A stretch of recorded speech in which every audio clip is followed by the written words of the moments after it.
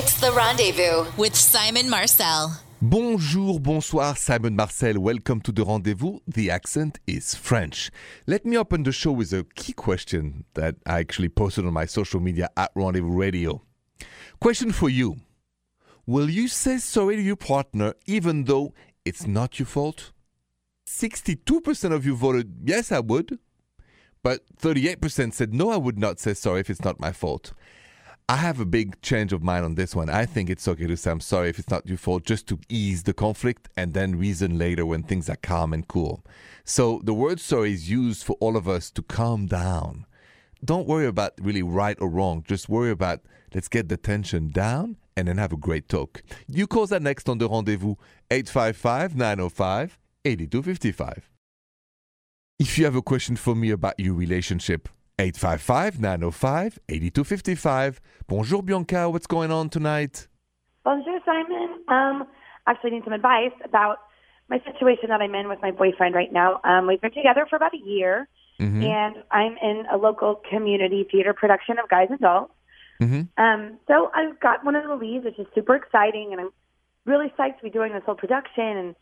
And but my character has to kiss my scene partner on stage, and my boyfriend is really not happy about that at all. And he wants me to drop out of the show, and I think that's unfair, and I don't really know how to handle the situation. How old is your boyfriend? He's 25. I'm 23. Yeah. Okay. I mean, if he doesn't understand that what you're doing is art, what you're doing is beautiful, what you're doing is your job, I'm telling you, Bianca, if I were you and somebody would tell me, Simon, you can't talk to, I don't know, like to you, Bianca, or other women at night because we're in a relationship, because that's what I do for a living, I would say au revoir and bye-bye. That's what I would say.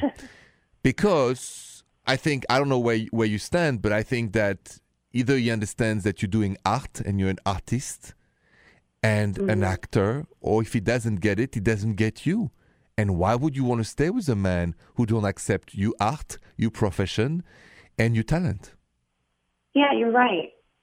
So I would have a conversation very calmly with him to explain exactly what I said. This is what I do. This is my talent. This is how I make a living.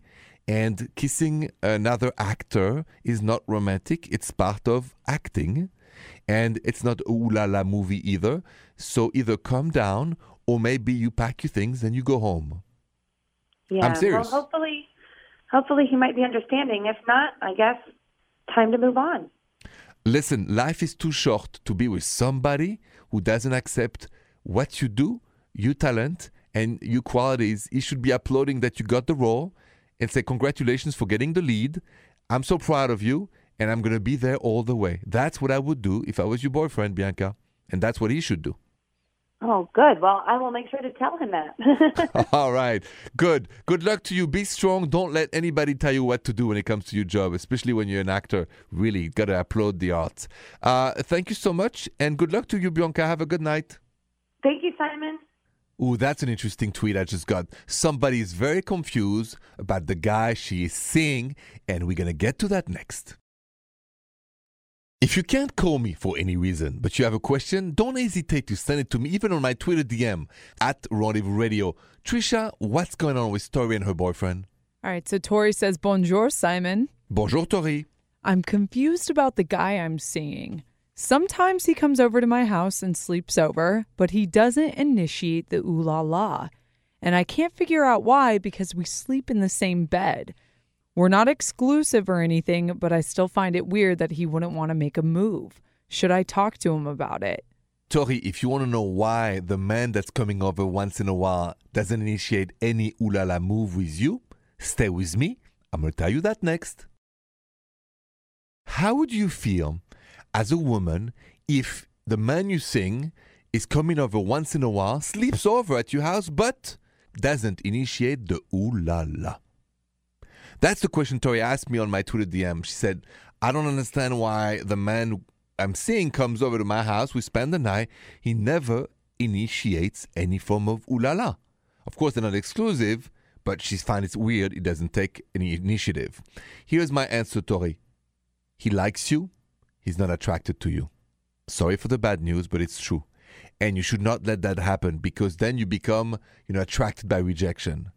So if you're seeing somebody and the chemistry is at level 0 when you spend the night together over and over, that person is not into you. They like you as friend, but I don't think that's what you want. So my advice to you is break up with him and go out with a man who's going to initiate and make you feel wanted, desired, and have ooh la la with you. Thank you so much for the Twitter DM. Your calls are next. Something is on your mind about your relationship? Dial in the rendezvous 855-905-8255. Bonjour, Jen. What's going on tonight? Bonjour, Simon. I just started dating a guy a couple weeks ago, and everything seems pretty normal, and he's a gentleman, and he contacts me like via text or phone at least once a day. We go on dates and dinner. It's kind of normal, except he never asked me any questions about myself. Never? And so no, almost never. Is that a red flag? Yeah. So let me ask you this. Do you think he knows anything about you so far or nothing? I guess, very little. He knows where I was born. That's about it. That's about it. And how long have you been dating him? It's been 3 weeks, almost 4 weeks, actually. Okay. How much do you like him? He seems like a really nice guy. Kind of old-fashioned, which I like. But, yeah. I know it's not a good idea to like anybody so much that you ignore things, so I don't want to do that. The thing is, if somebody doesn't ask you questions at all, they're not interested in the person you are. They might like you, they might like your look, they might like your charm, they might like your personality. But if somebody doesn't ask you any questions after 3 weeks, Houston, we have a problem. That's what I thought. Yeah. So let me ask you this last question. To hear it from an expert. Yeah. Let me ask you this last question. In your intuition, Jen, do you think you should dump this guy or stay with this guy? My intuition says I should stop seeing him. That's it. So go with your intuition. Always go with your intuition, actually. And find yourself a man who can have a normal conversation. And the conversation is not just all about him, but a reciprocity process of questions to know each other, okay? Okay. Thank you. You're most welcome. Good luck to you, Jen, and have a good night. Somebody's getting mixed signals from their partner, and I'm going to translate what their partner means next. You're listening to The Rendezvous, and I'm Simon Marcel, and The Rendezvous is open 24/7. You have a question for me, even outside the show time? Leave a voicemail like this one. Okay, I have a question. I've been dating this guy. We haven't even had a second date, and we're really good together. We get along, we laugh, we joke, and he told me that he's not feeling the butterflies, like he's not feeling the way he thinks he should. And keep in mind, we haven't even had a second date.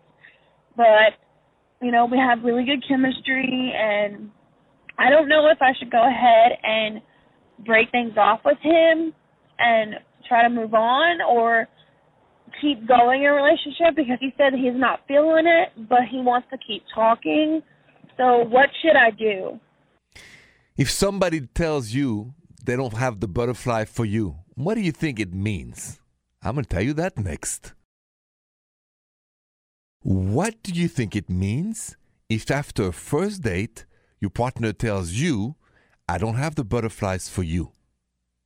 It means they're not attracted to you. Plain and simple. Sorry for the bad news. So when you hear this, you don't want to see them again. Or you're going to become attracted by somebody's rejection, which is one of the most toxic and unhealthy feelings to have in a relationship. Don't be attracted by rejection. Stay away from it. If somebody tells you they don't have the butterflies for you, run away and find somebody who does. Thanks for your voicemail. Your calls are next, 855-905-8255. If you have a question for me about your relationship, call in the rendezvous, 855-905-8255. Bonjour, Georgina. Bonjour, Simon. How are you? Good. Welcome to the rendezvous. Tell me what's going on tonight. How can I help you? Thank you for having me. Okay, so I am in a relationship, and my boyfriend and we don't live together. And I would love it if when he wakes up in the morning, he just sends me a text saying, like, good morning or whatever. And I've asked him if he could do this, and he doesn't want to at all. He doesn't want to at all, and why? He says, like, oh, I'll forget. That's too much pressure. Like, if you make it a thing, it has to happen, and I don't do it, I'll get in trouble. Like, these are all his excuses. Okay. Before I answer, the rest of the day, do you find the communication, the texting or messaging normal and healthy?